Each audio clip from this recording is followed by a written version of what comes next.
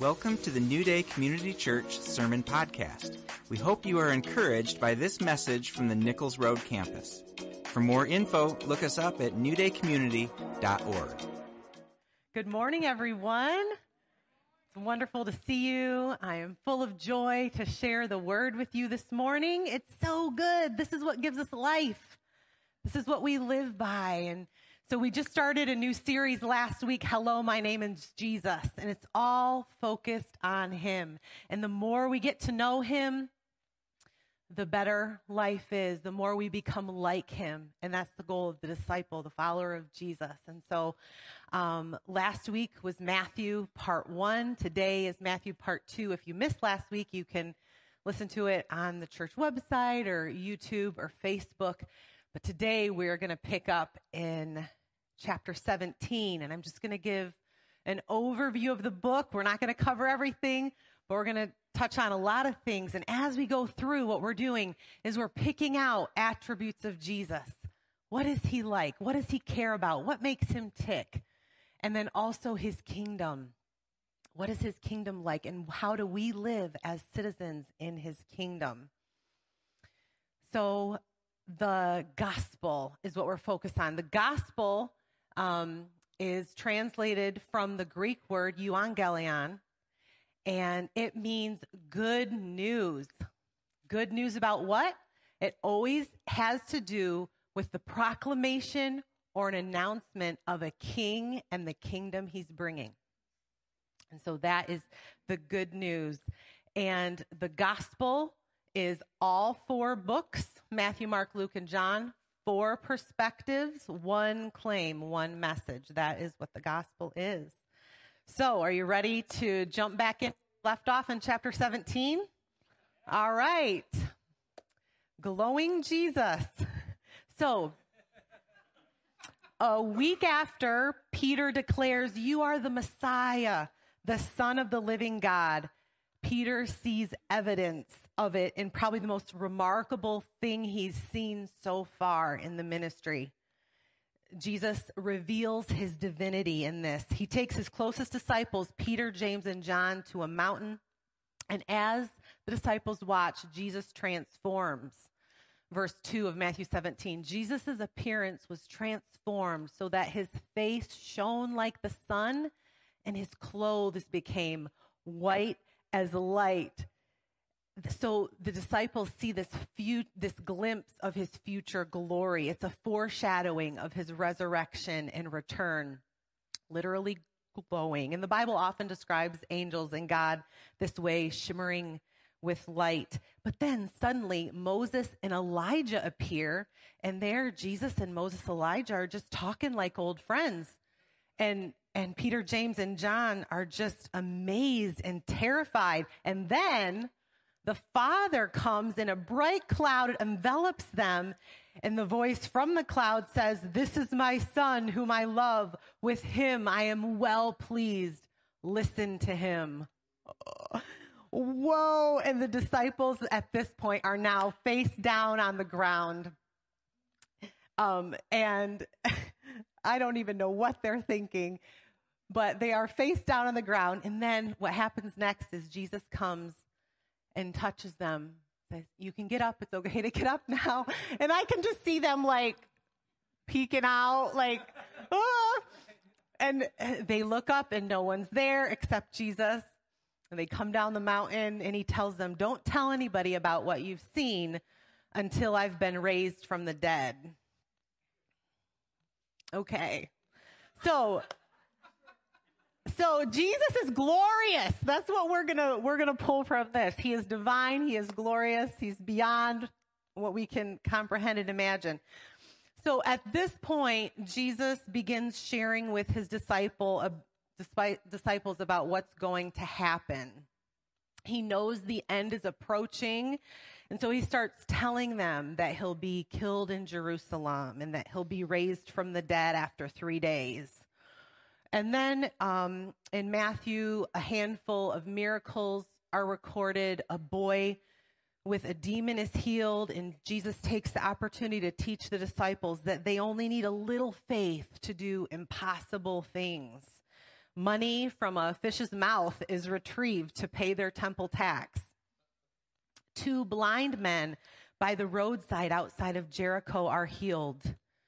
It says in Matthew 20, verse 30, Jesus had compassion on these blind men, had compassion on them, and touched their eyes. Immediately they received their sight and followed him.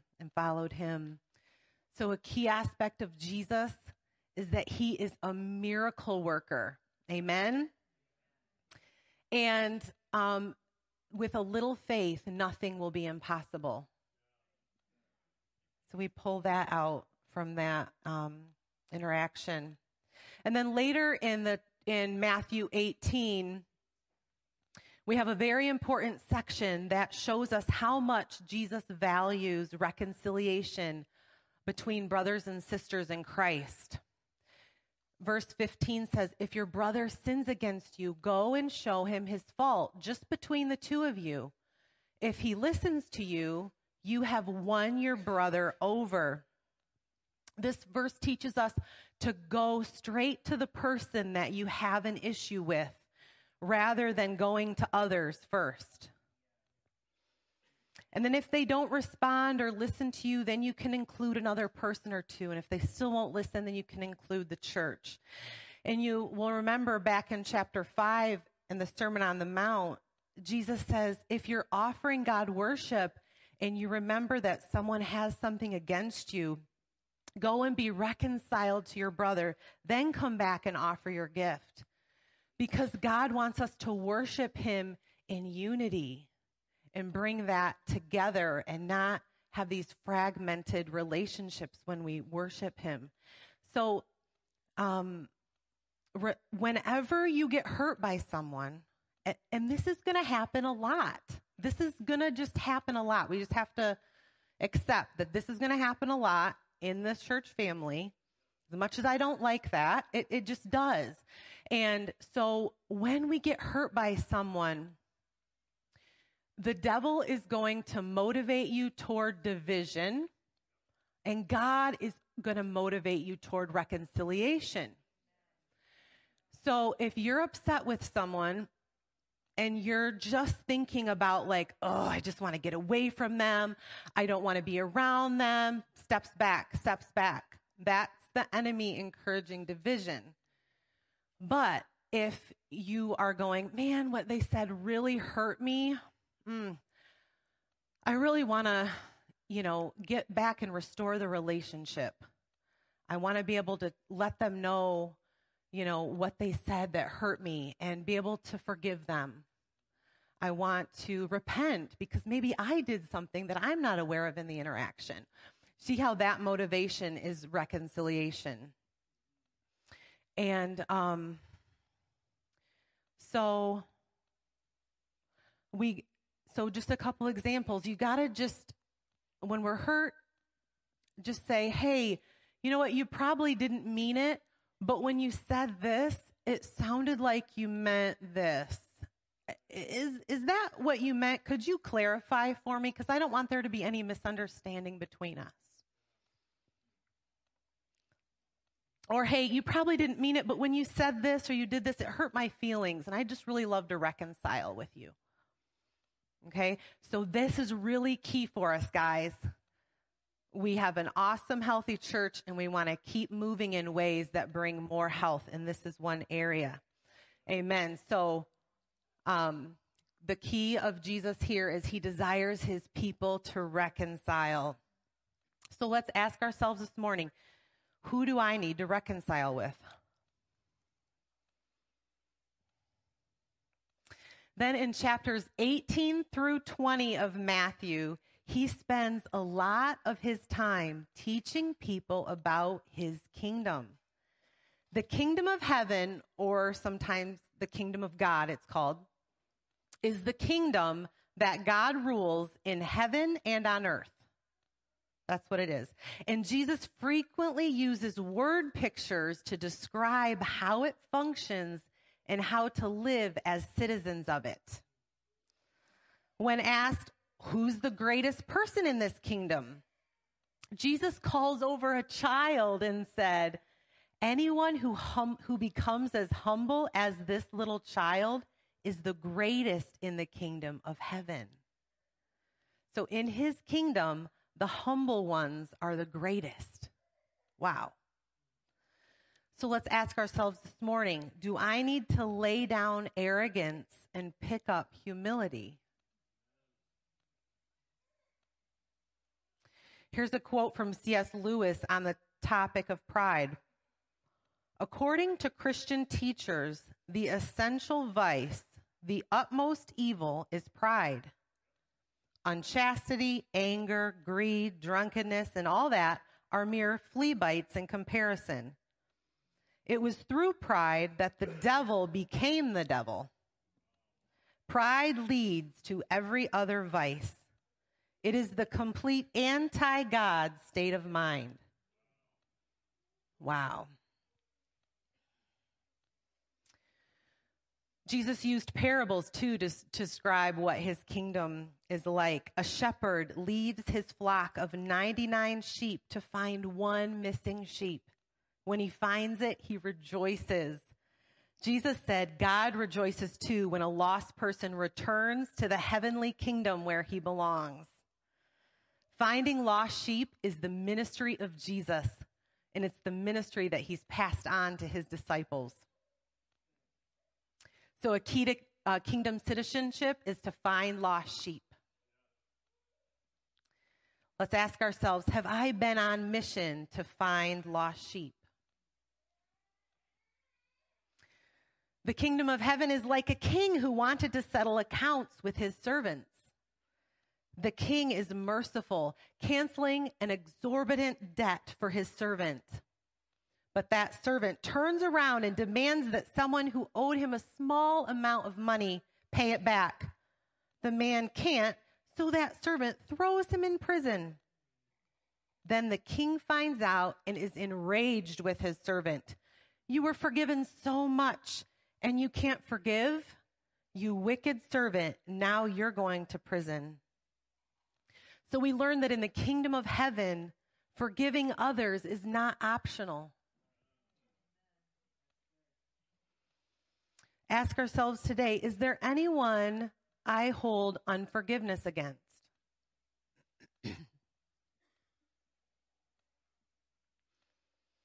A rich young man who followed all the laws of Moses asks Jesus, what do I still lack? Jesus' answer sounds like several snippets from his Sermon on the Mount. He says, if you want to be perfect, go sell your possessions and give to the poor, and you will have treasure in heaven. Then come follow me. But the young man went away sad because he had great wealth. Jesus told his disciples, I tell you the truth, it's hard for a rich man to enter my kingdom of heaven. At this, the disciples are just kind of astonished and go, well, then who can be saved? Jesus looked at them and said, with man, this is impossible, but with God, all things are possible. That's the point. It is completely impossible on our own. But often possessions and earthly treasure keep us from coming when Jesus says, follow me. So a key to kingdom citizenship is that we love the king more than possessions or money. So let's ask ourselves, do I love my stuff more than God?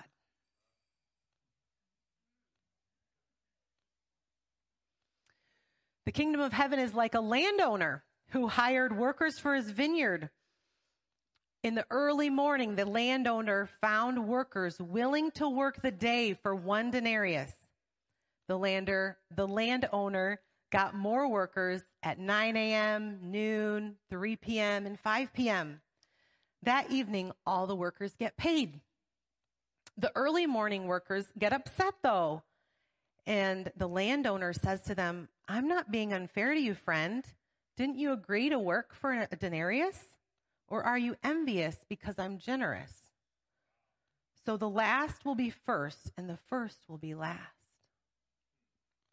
So a key aspect to the kingdom of heaven is that the last will be first and the first last.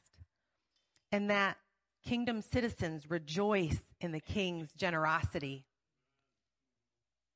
They're not envious of it.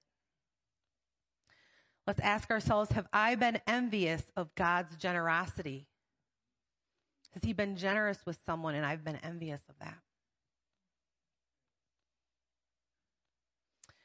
Jesus said to them, in the types of kingdoms you're used to, rulers vie for the best seat, and they lord their authority over the people. But not so with you. Instead, whoever wants to become great among you must become your servant, and whoever wants to be first must be your slave. Just as the Son of Man did not come to be served, but to serve and give his life as a ransom for many. So key to kingdom citizenship is the citizens desiring greatness in this kingdom become slaves and servants. Wow. Let's ask ourselves, where am I looking to be served? How can I be a servant instead?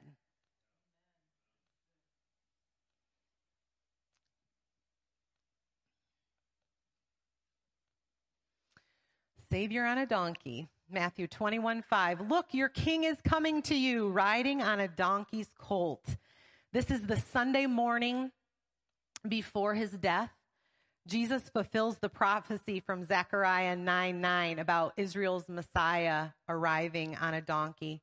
Crowds are gathered there for Passover. It's the biggest festival of the year. It's a springtime holiday commemorating God's deliverance of the Jews from slavery in Egypt. It's an exciting time of year, but even more so this year because of Jesus. The Jews have been praying for a deliverer, a Messiah from King David's family, and they expect the Messiah to deliver them from slavery once again, this time from Roman occupiers. Many believe that Jesus is this deliverer, so they give him a kingly welcome, spreading their cloaks and palm leaves on the path before him. And they cheer, the Son of David, the one who comes in the name of the Lord. Now, during the 5 days before his arrest, Jesus teaches in Jerusalem, and the Jewish leaders are looking for a way to trap him. Most Jewish leaders detest Jesus because he says he is the Son of God, which is saying he is equal to God, which is blasphemous and deserving of death. They disagree with Jesus on many points. They judge his observance of the Sabbath as too casual. Sabbath is a day Jesus heals people, takes long walks, and picks snacks of grain in wheat fields. But they had it backwards, thinking that man was made for Sabbath.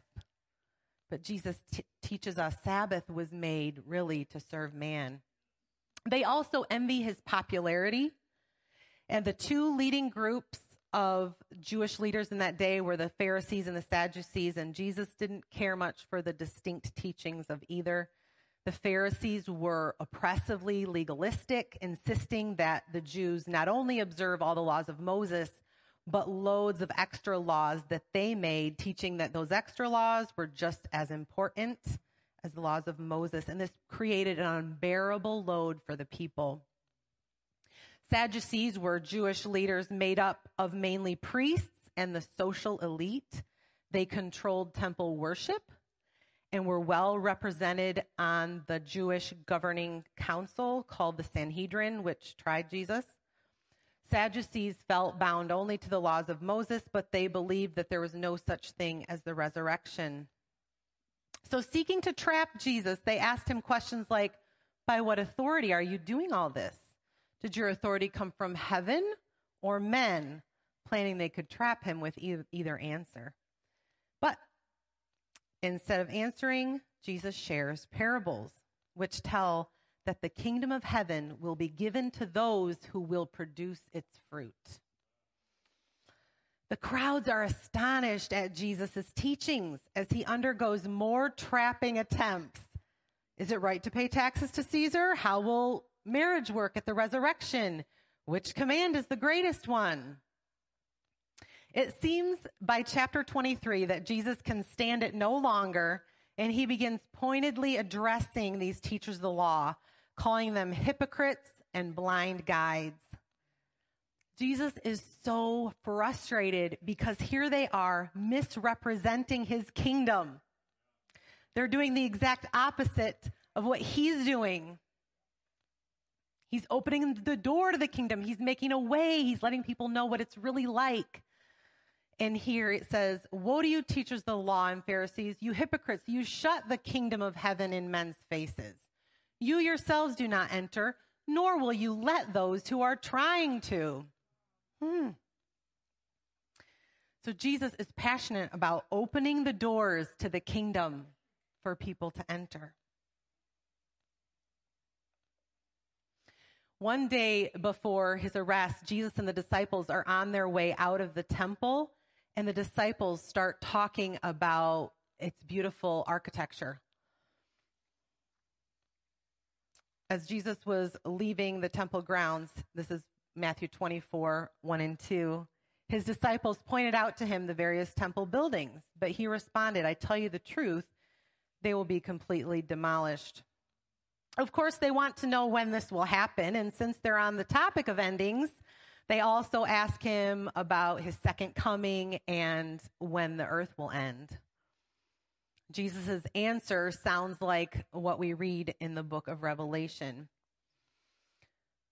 Some statements are intended for the immediate future and others for the distant future. But what we do know is that Jesus was looking ahead towards several acts of judgment spread throughout history and foretelling them. One portion seems to point directly to when the Romans destroy the temple 40 years later in the process of crushing a Jewish revolt for independence. Other parts refer to a time still to come in the future, like when everyone sees the Son of Man coming on the clouds of heaven with power and great glory, Matthew 24:30. And the timing of this future event, Jesus says, remains a mystery even to him, that only the Father knows. And then he begins to tell them what the kingdom of heaven will be like at that time. He says the kingdom of heaven will be like 10 virgins who took their lamps and went out to meet the bridegroom. 5 were wise and 5 were foolish. The 5 wise were prepared and ready when the bridegroom came, and they came in to the wedding feast. The kingdom of heaven will be like a man going on a journey who called his servants and entrusted his property to them to care for while he was gone. When he returned, he found that 2 servants did well and with what the landowner gave them. And those servants heard, "Well done, good and faithful servant." Isn't that what we all long to hear? But one servant does not do well and is chastised by the landowner, "You wicked, lazy servant," and is thrown out. So a key to kingdom citizenship is that we be wise and ready. Always wise and ready and prepared, and that we're good stewards of what we've been given as we wait for the King's return. Amen? So these parables and prophecies are meant to motivate us toward obedience in the present in preparation for the future. A quote from the Holman New Testament commentary on this section: Jesus' main challenge to all believers: be ready at all times. Do not let down your guard. Keep doing the work of the kingdom. We are told about the future so that we may change our behavior in the present in preparation for the future and its rewards. Anytime we read prophecy, we must ask ourselves, what difference should this make in my life now that I may be more ready for the future? Because we're not just here to live like a little bit better life. We're here because we believe that Jesus is the Messiah who died and rose again and is returning for those who have followed him and serve him. And we want to be among those who have been wise, who have been prepared, and who have been faithful in the waiting. On to verses 31 through 33 of 25. When the Son of Man comes in his glory and all the angels with him, he will sit on his throne in heavenly glory. All the nations will be gathered before him, and he will separate the people one from another as a shepherd separates the sheep from the goats. So Jesus explains here that when the Son of Man comes in his glory, so does judgment. This part is not a parable. It's a real event in future history, to help us understand how the judgment will be carried out. God will separate his true followers from those who have refused to submit to his kingship, as easily as a shepherd separates sheep and goats. And judgment criteria in this passage involves good deeds, like those who fed Jesus when he was hungry, or gave him a drink when he was thirsty, or clothes when he needed them, or a visit when he was in prison. When they ask Jesus, how could we possibly do these things for you? He says, I tell you the truth, whatever you did for the least of these, whatever you did for one of the least of these brothers of mine, you did for me. So we learn from this that we can show love to God by caring for the needs of other believers. And I'll mention here, we don't earn salvation by works, we know this, but works like these will be evidence that someone has been saved. These are done because one is saved, not to gain salvation. Amen?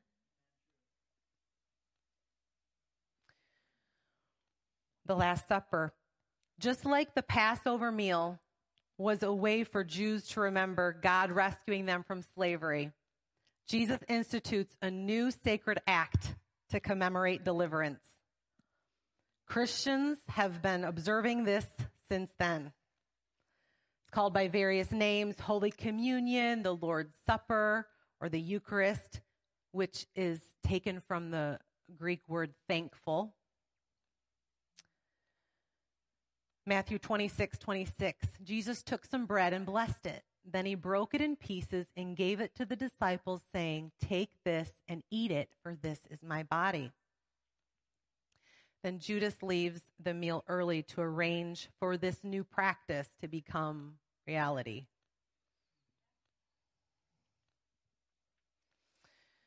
In the garden later that evening, praying, Jesus is deeply troubled. We see him struggle as he prays regarding what he will have to endure. 3 times he asks the Father, if it is possible, let this cup pass from me, but not my will, yours be done. Ultimately, he yields to the Father's will and accepts what he must do in order to redeem mankind. A key attribute of Jesus is that he yields to the Father's will. And let's ask ourselves this morning, am I willing to yield to the Father when things are difficult?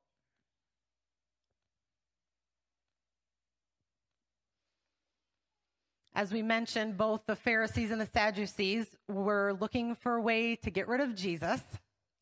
Now, their challenge was to get rid of him without sparking a riot, and Judas solves their problem. He offers to lead them to Jesus at night. No one is sure exactly why Judas did this. Greed is a possible motive.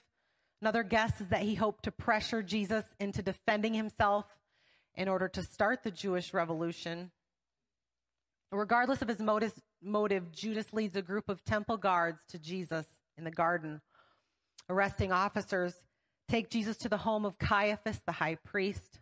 Waiting for him is a 70-member council that enforces Jewish law. They scramble to find witnesses so that they can try him on the spot. But the witnesses can't seem to agree, or they don't offer testimony that would lead to the death penalty. So in frustration, Caiaphas demands to know if Jesus is the Son of God. And Jesus replies, In the future, you will see the Son of Man seated in the place of honor at God's right hand and coming on the clouds of heaven. This does it. He's claimed divinity. As far as Caiaphas is concerned, this is arrogant blasphemy. They spit in his face, punch his face, slap him, and condemn Jesus to death. Only Roman occupiers reserve the right to execute prisoners. So after sunrise, the Jews take Jesus to the regional governor, Pilate. Pilate doesn't want to execute Jesus, so he gives the Jews a choice. Pilate will free either Jesus or the murderer Barabbas. The Jews choose Barabbas. Pilate washes his hands in their presence, saying, "I'm innocent of this man's blood," and Jesus is handed over to be crucified. Jesus is flogged, stripped of his clothes, a scarlet robe is placed on him, a crown of thorns placed on his head, and then he's struck over the head with a staff repeatedly. They remove that robe, put his own clothes back on, and he's led away to be crucified. By 9 a.m., he's nailed to a cross. After 6 hours of hanging there, he cries out in a loud voice and gives up his spirit.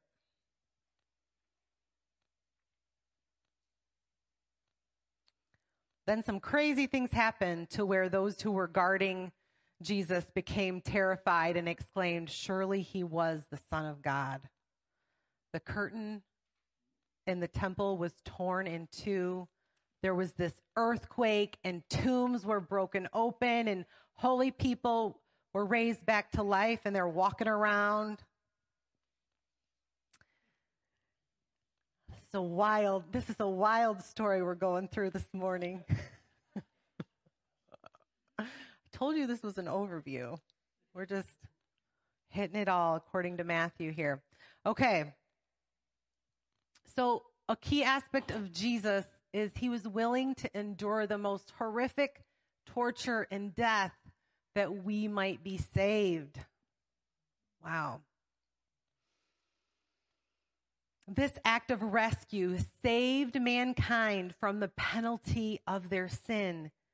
Because of this act, we can now choose to receive his gift of redemption through his shed blood and be washed clean of sin and restored to relationship with the Father, freed to live as a citizen of his kingdom. So let's ask ourselves, have you accepted Jesus' gift for yourself?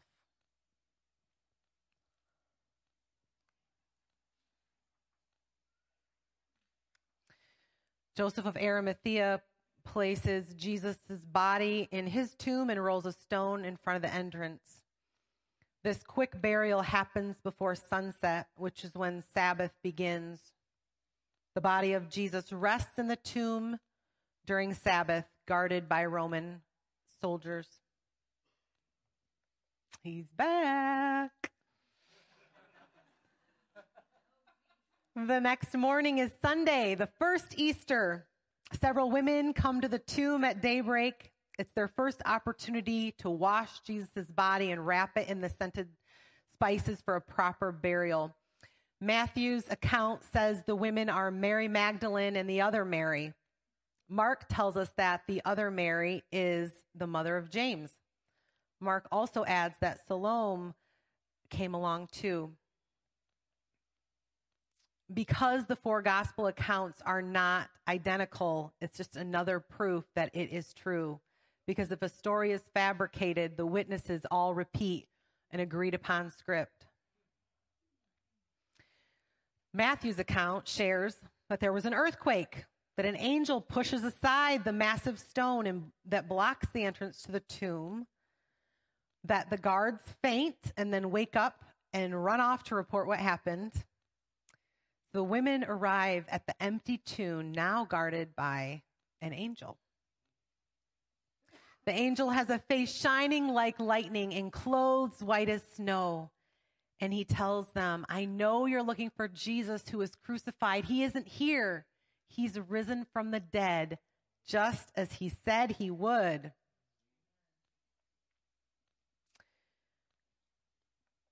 Go quickly and tell the disciples, he has risen from the dead and is going ahead of you into Galilee. There you will see him. So the women hurry off to share the angel's good news with the disciples. They're afraid yet full of joy. Then suddenly Jesus meets them. Greetings. He's like, hey, Marys, what's up? They clasp his feet and worship him. And Jesus says to them, do not be afraid and go and tell my brothers to go to Galilee and they will see me there. The way Matthew records this makes me just think that Jesus was just too excited and he wanted to see them too. Because he just said the same thing that the angel just said. And he just wanted to go and say it too. I just love it. So the women hurry off to do that. The disciples follow the instruction that the women deliver to them. And in verse 16 of chapter 28, we have the profoundly important Great Commission. Matthew 28, I'll start in verse 16. The 11 disciples go to Galilee, to the mountain where Jesus told them to go. When they saw him, they worshiped him, but some doubted. Then Jesus came to them and said, all authority in heaven and on earth has been given to me. Therefore go and make disciples of all nations, baptizing them in the name of the Father and of the Son and of the Holy Spirit, and teaching them to obey everything I have commanded you. And surely I am with you always, even to the very end of the age. So what can we learn about Jesus here? He has all authority in heaven and on earth, all authority. And his followers are called to make disciples, call others to come and follow Jesus, receive the invitation to be a citizen in the kingdom.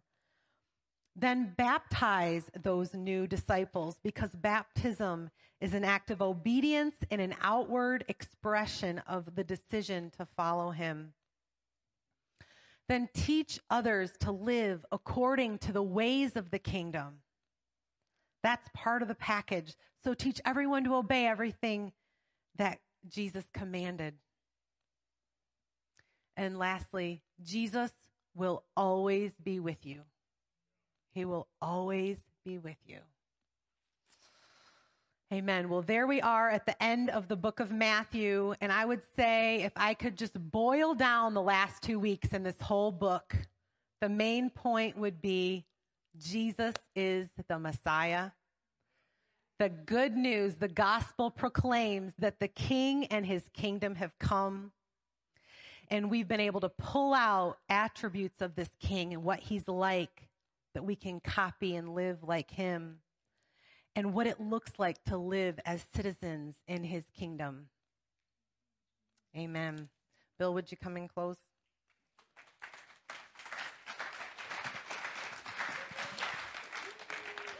Thanks, Mary Lee. Great job. Okay, would you stand with me? We're going to respond for a minute after 2 whirlwind weeks of getting through an entire gospel account. It's a lot of ground, but Mary Lee did a great job boiling it down for us. Would you just close your eyes for a minute and spend a moment with the Lord here? Mary Lee highlighted that Jesus endured torture and death that we might be saved, and asked, have you accepted this gift? If you've heard about this King and this kingdom in the last 2 weeks, or even just this morning, would you like to enter it? The door is open. He made a way. If so, tell him so in prayer right now. Just say, Jesus, I have a glimpse of what you're like as a king, and I want to live in your kingdom. I want to make you my king.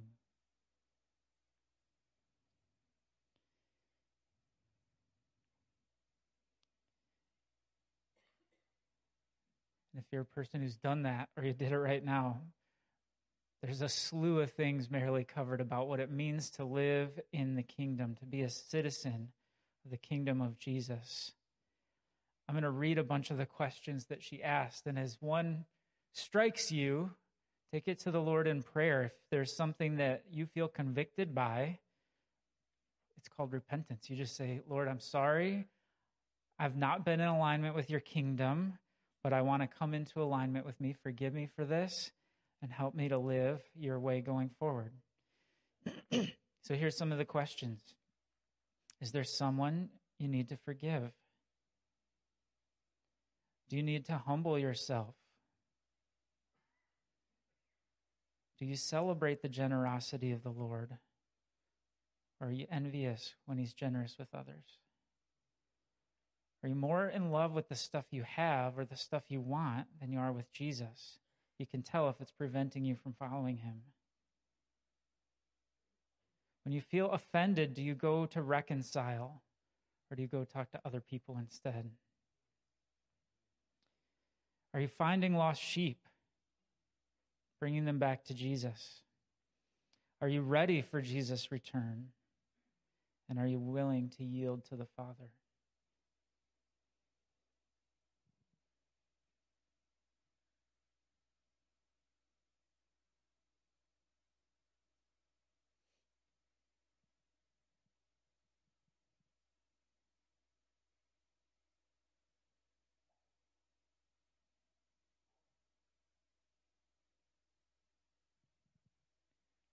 Lord, I pray you'd bless every prayer of repentance that just happened this morning, that you would do as your word said you would do and cleanse all of us from unrighteousness, bring us back into reconciled relationship with you. Thank you for paying the price for that, Jesus, on the cross, for proving your power to do it by being raised from the dead and being alive and well today. And Lord, help us to cultivate a church, a family here at New Day that lives in alignment with your kingdom, where you're the king and we yield to you, where we follow you, where we do the things you did and that you've called us to do. Help us to just be well committed to get back in alignment whenever we go astray, because we do so often.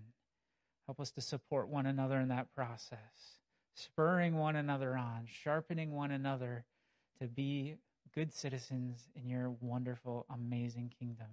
And Jesus, we look forward to your return when you'll redeem all things, where the pain, the suffering, the sickness, the death and the sadness, the loneliness, the anxieties, the things that we feel today that we go, this is not right, will be made right once and for all. We just say in faith that we believe that's going to happen. We get ourselves ready for that day. We worship you, we serve you with how we live our lives. Amen.